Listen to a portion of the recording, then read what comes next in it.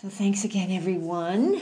And as I mentioned, I want to talk about impermanence. The other morning, Thursday morning, at morning meditation, because I teach Thursday and I teach Saturday, and I had no idea what I was going to teach this week, so I asked for requests, and somebody requested impermanence, and so here we are. And it's funny because I pulled out my notes from the other times I've taught this, and the last time I taught it a year and a half ago, it was by request also. So I guess it must be popular because that person didn't come to class; they just had a request. But that's fine; it doesn't matter. And impermanence is one of the three in Buddhist teaching. Impermanence is one of the three characteristics of existence. There's impermanence. There is dukkha, which is that life is unsatisfactory. And when we try and hold on to things that are impermanent, trying to find permanent happiness, there's going to be dissatisfaction, suffering, and that there is no fixed self. We're all conditioned beings. We're conditioned by our upbringing. We're conditioned by who our parents were. We're conditioned by the society we're in, what we look like. All kinds of things, and we shift and we change, and throughout the years there's no little fixed Mary inside of me. There is a shifting and a changing. And if you look at your own life, I look at my life and I am not who I was, thank goodness, 20, 30, 40, 50 years ago. Thankfully I've shed some of that delusion, or cleared away some of that delusion so that I can see more clearly and I don't suffer as much. So these characteristics are incredibly important, and impermanence is one of them. And it's really funny, when I was looking back at my notes, I was reminded each New Year's Eve we do an intention ceremony. I've been doing this for a really long time, and my intention for New Year's 2020 was to become more intimate with impermanence. And then, of course, we all remember 2020. And boy, that was a huge lesson in impermanence. Here, life, out the window. So how do we work with that? So that made me laugh. I still laugh at that. It's like, damn. So I've been reflecting on impermanence, especially on Thursday. I was thinking about it a lot since it was what I wanted to be talking about. And that morning I went for a hike in a place I'd never been before. Not far away, but some folks I know had been there and posted pictures, and it was really beautiful. And so I went up there, and it was just gorgeous. It was actually not far from here in the Hollywood Hills. But it's this park, and it was oak trees and a lake and a duck pond and turtles, and it was just gorgeous. I walked up there, and I was just like, whoa. The beauty of it was quite stunning, and I walked around. It was just lovely. And what I noticed while I was walking around was that it was so pleasant, and I watched the mind trying to attach to it, and the mind trying to say, oh, I really want to stay here, and I know I can't stay here because I have to get back. I have things to do, but how can I hold on to this feeling? How can I cling to this feeling so I still have it when I'm back in the concrete jungle, 20 minutes away? And to recognize that, because we have those cravings for the pleasant. We have that desire to keep things the way they are if we like them. And a lot of times it's not conscious, but it's there.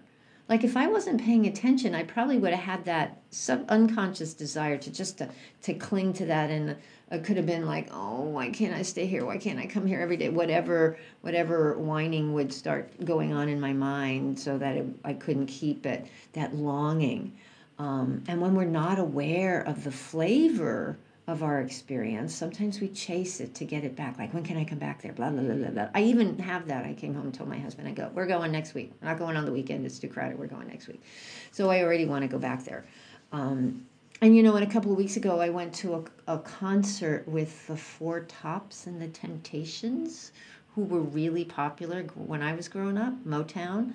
And I think I cried through half the show because there was so much emotion that just showed up. And it was pleasant. It was like, wow, look at this. But I was talking to a friend about it because she hesitates to go to those shows of old bands that were popular when we were younger because she was afraid of that getting lost in that place. Like I used to get lost in this place of not just nostalgia, but this longing and crying over what could have been, what it was like, and if onlys and what ifs, and turned something that was pleasant into something, craving for something to have lasted so many decades. I wish I could have that, creating a golden age in my mind that, it wasn't a golden age. It was not a golden age. It was just very familiar music that brought up a lot of memories and pleasant memories. And it was like, okay, here they are. It was funny when I was driving back, I heard a song by, it's like, of course you're paying attention, so everything is like related to it.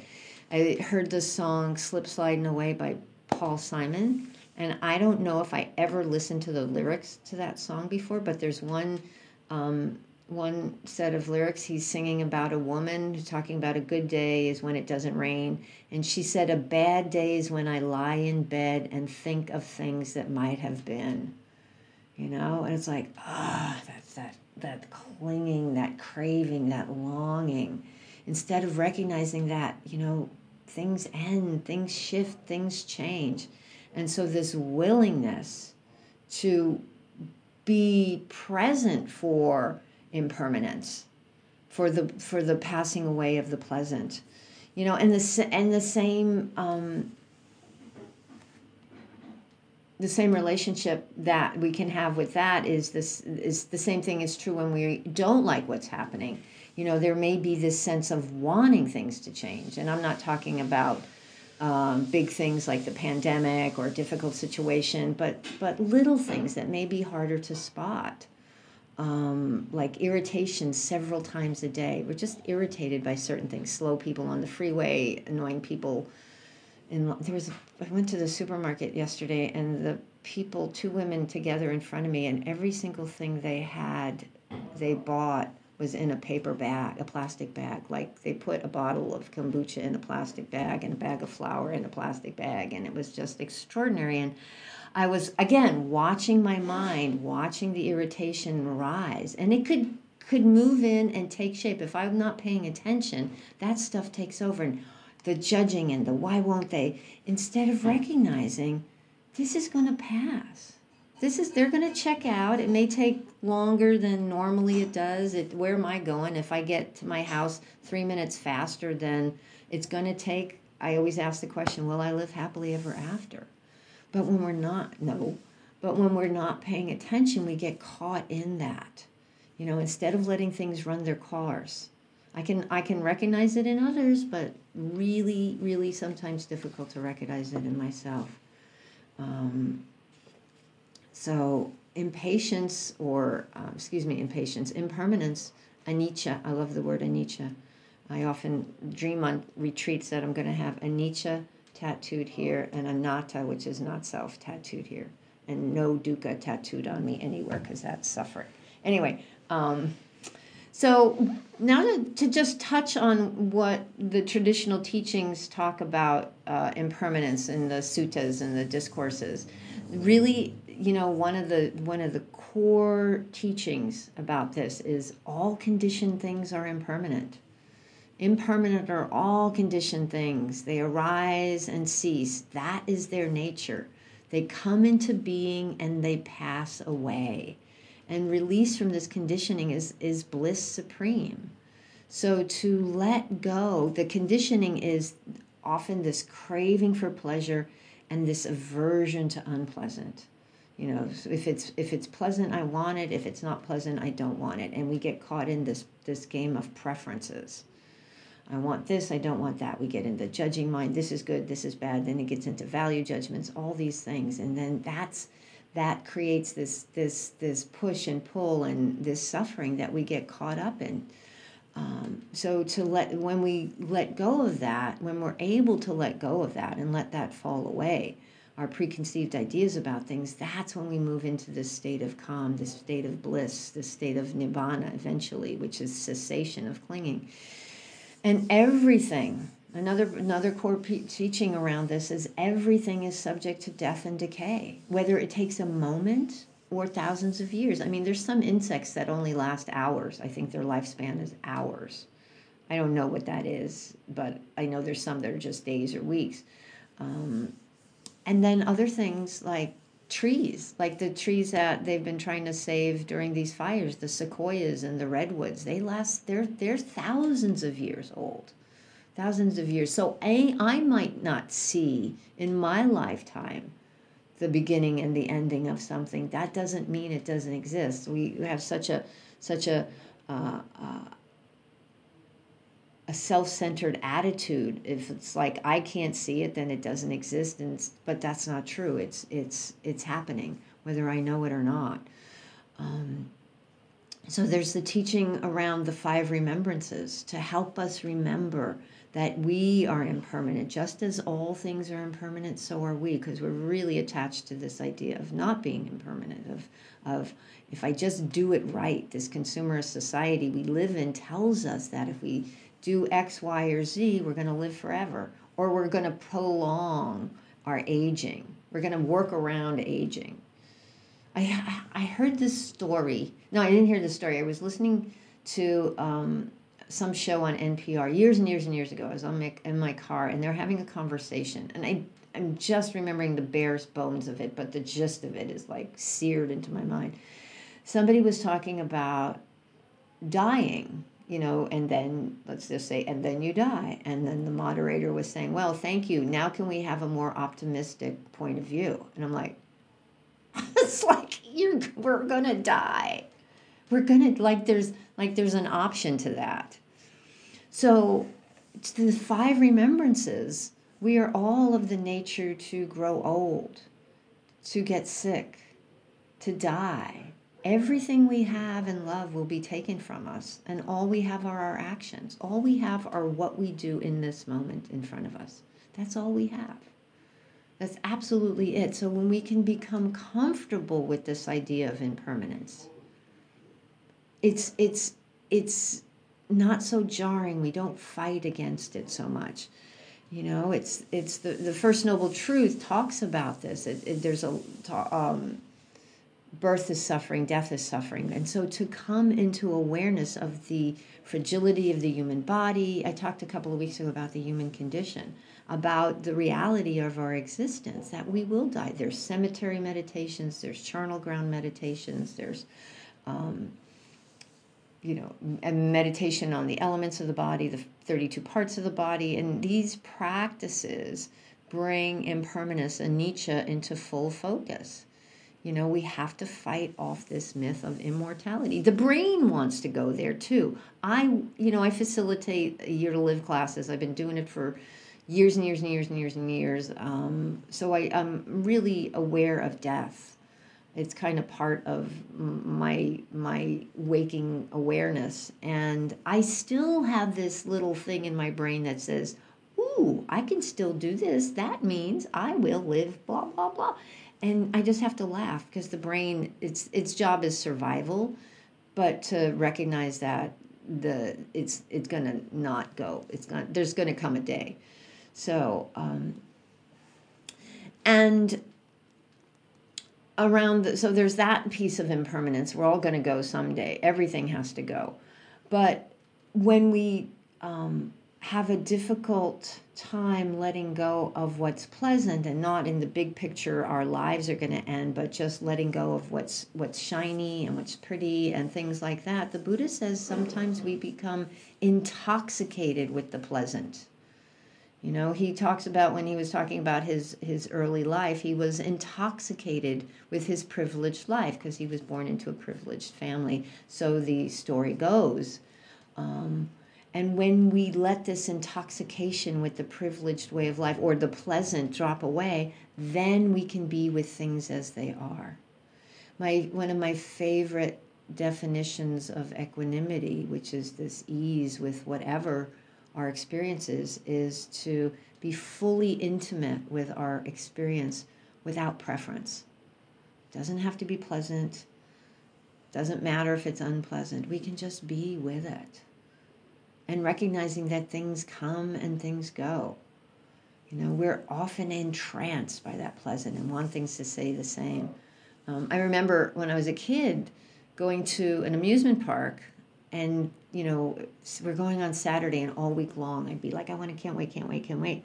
And then we'd get there and I'd spend the whole time, it's only 4 more hours, only 3 more hours, only 2 more hours. And so I was like so worried about this ending and aware of the impermanence of the experience that and averse to it ending, that I missed out on it because I was like, and I could do that a lot. I think Brene Brown calls that foreboding joy, where we're just pushing, we realize what we like is going to end, so we're not allowing ourselves almost to enjoy it in the moment.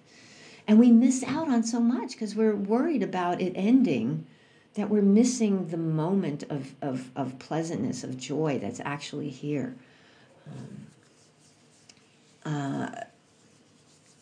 I love also the idea, the teaching of taking birth as, I think Joseph Goldstein talks about this. I can't remember. A number of teachers do, because it puts things into perspective. If I want something, if I see something I want, I take birth as a person who wants, and I take birth as a person who becomes entranced by or intoxicated by this thing that I think will bring me pleasure. And if I don't recognize, I'm caught up in this craving, then I get stuck there. And I'm like, I must have this. And we start running our lives based on this idea, based on this scenario that we think will make us happy forever. And instead of just realizing, it's like, you know what? I might have this, I may not have this, and can I let it go?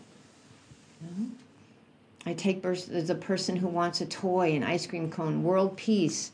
And if I get what I want, again, I'll live happily ever after. This is the way it should be. But it doesn't work that way. And can we just, kind of step back and have a little bit more ease?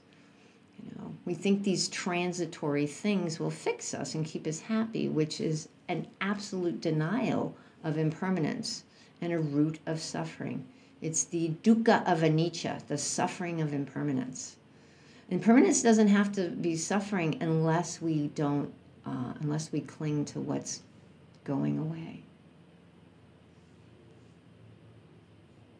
I remember even being at times holding some unpleasant emotions and watching them pass by. I mean, actually seeing them pass by and then going, oh, wait, no, and pulling them back, thinking, no, this feels really good.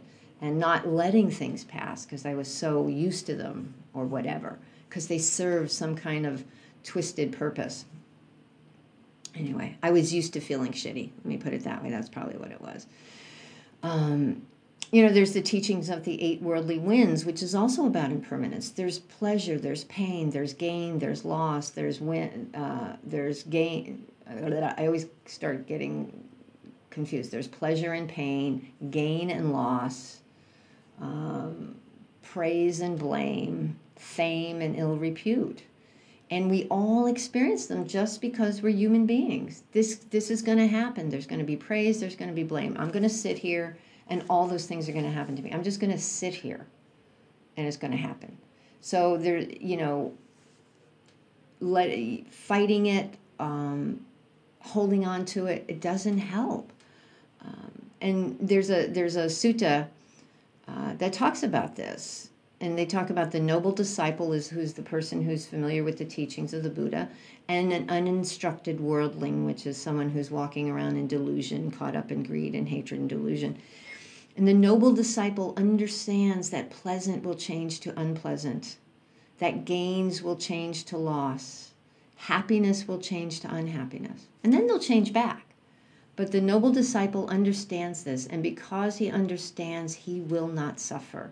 If we don't understand the fundamental nature of experience, we will suffer. This extra level of suffering that's above and beyond the discomfort and the pain we experience as just being human beings walking through this world. Because we're caught in delusion if we think things won't end. It doesn't mean we don't experience joy. but we don't suffer when the joy passes. And it reminded me of a story about Ajahn Chah, who's the monk in the Thai forest tradition. They talk about his broken cup. It's a very, very famous story where he tends to use his cup all the time, and his monks pointed out, saying, it looks like you're a little attached to that. And he goes, yeah, but it's already broken. Well, Thursday, when I was setting up for my class, I noticed this ball on the floor, which is this really cool little sparkly, can you see it? It's this really sparkly thing I had hanging off my bookcase, which I really like. And it was on the floor, and I picked it up, and I saw the other side of it. It smashed because the cats were up there going, boom, because that's what you do. So I looked at this and I went, oh, it's broken, and I've had this for years, and this piece was like a bunch of different pieces. It was like, throw that away, that's not salvageable. But it was like, I can just go, oh well, which is what I like to say. It's like, oh well, there you go. There you go. I have a word tattooed on my leg. It's an Arabic word. It's malish, and it's a reminder that shit happens, things change, beautiful things end, bad things end, things come and go. How do I maintain equilibrium and equanimity with the reality of impermanence?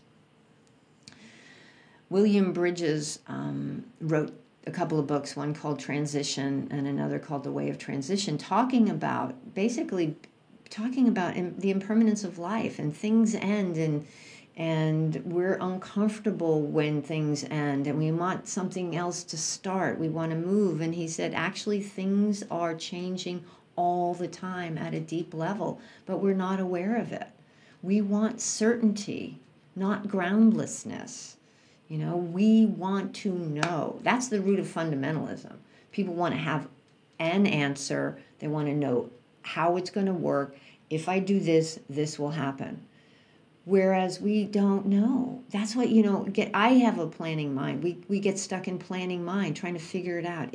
If I do this, then this will happen. If I do that, then that'll happen. But what if this happens and that'll happen? Yeah, we have to do plans. We have to make plans, obviously, but not be so attached to them, so rigidly holding on to them.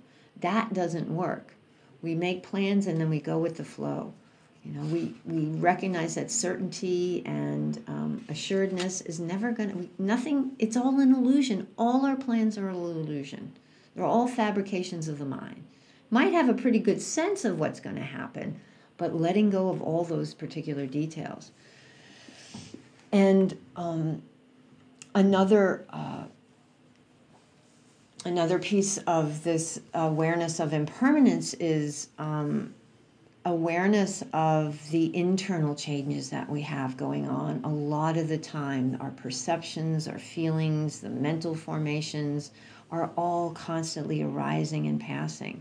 Allow them to come and go. That's where this practice of mindfulness comes in. That's where we begin to see the arising and passing, the feelings arising and passing. That's where I learned to experience, reconnecting with the body. Because we feel our emotions in the body oftentimes before we are cognizant of them mentally. And oftentimes there can be a disconnect. We can feel the emotion in the body, and then the head says, no, no, no, no, no, not okay, because of our conditioning, because of what we were taught or what we believe. And we push them down, push them down, push them down. So they're there, but we're like, la, la, la, la, la, la, no, I'm not going to experience this. So the willingness to be present for the emotions as they arise, feeling anger arise, feeling grief arise, feeling joy arise, wherever they show up in our bodies, and then allowing the mind to say, oh yeah, hi there. Nothing's forbidden. We make space for everything because we're fully aware of the coming and going. We can't stop the tides. So be open to the tide. It's so much easier to be with the unpleasant experiences than to try and fend them off.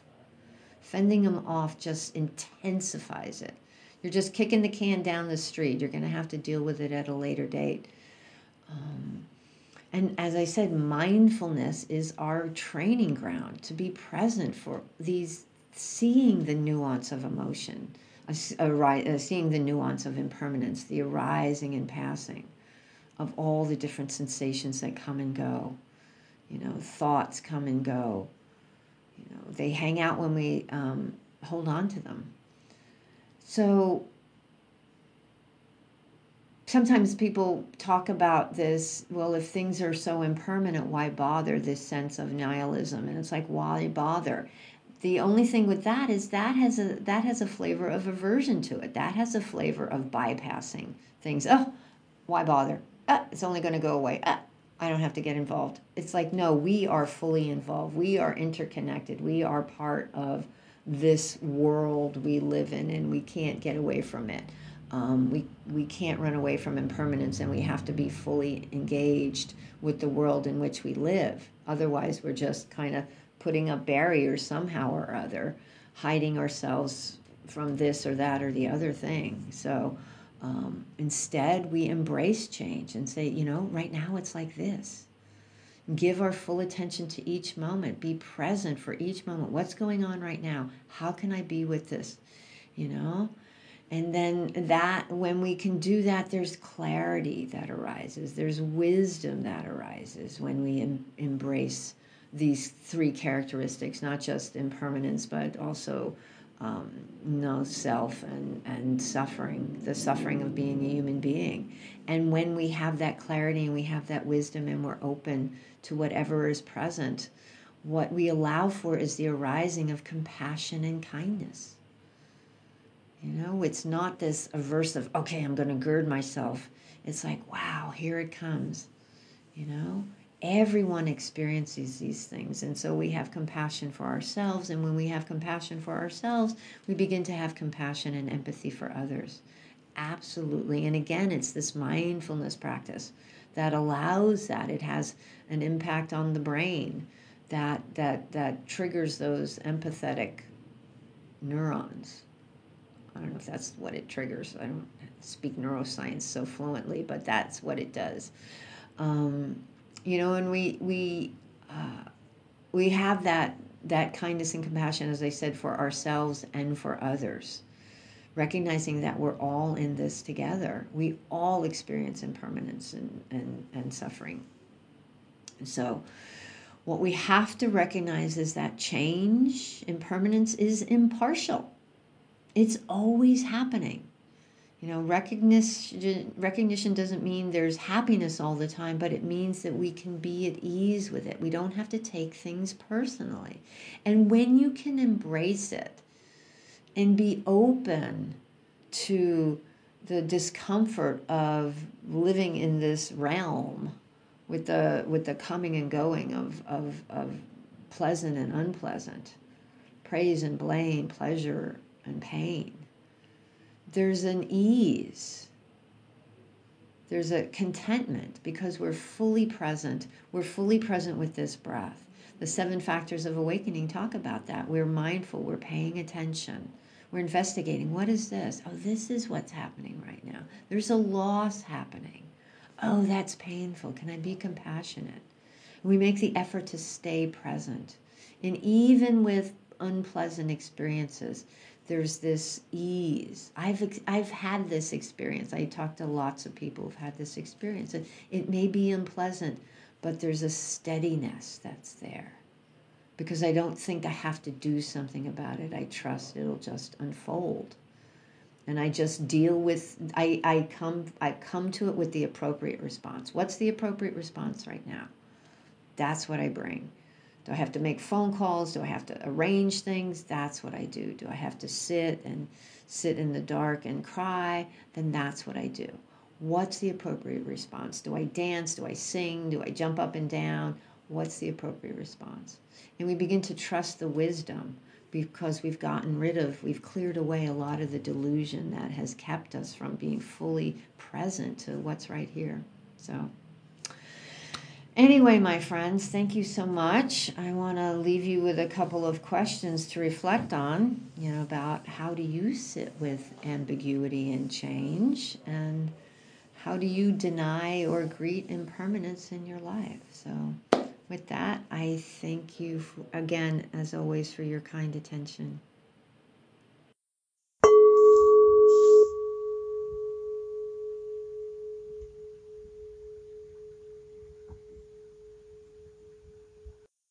Thank you for visiting Undefended Dharma. These teachings are freely offered. However, if you would like to make a donation to help support the technology that makes these podcasts possible, please visit marystankavich.org/support. Thank you.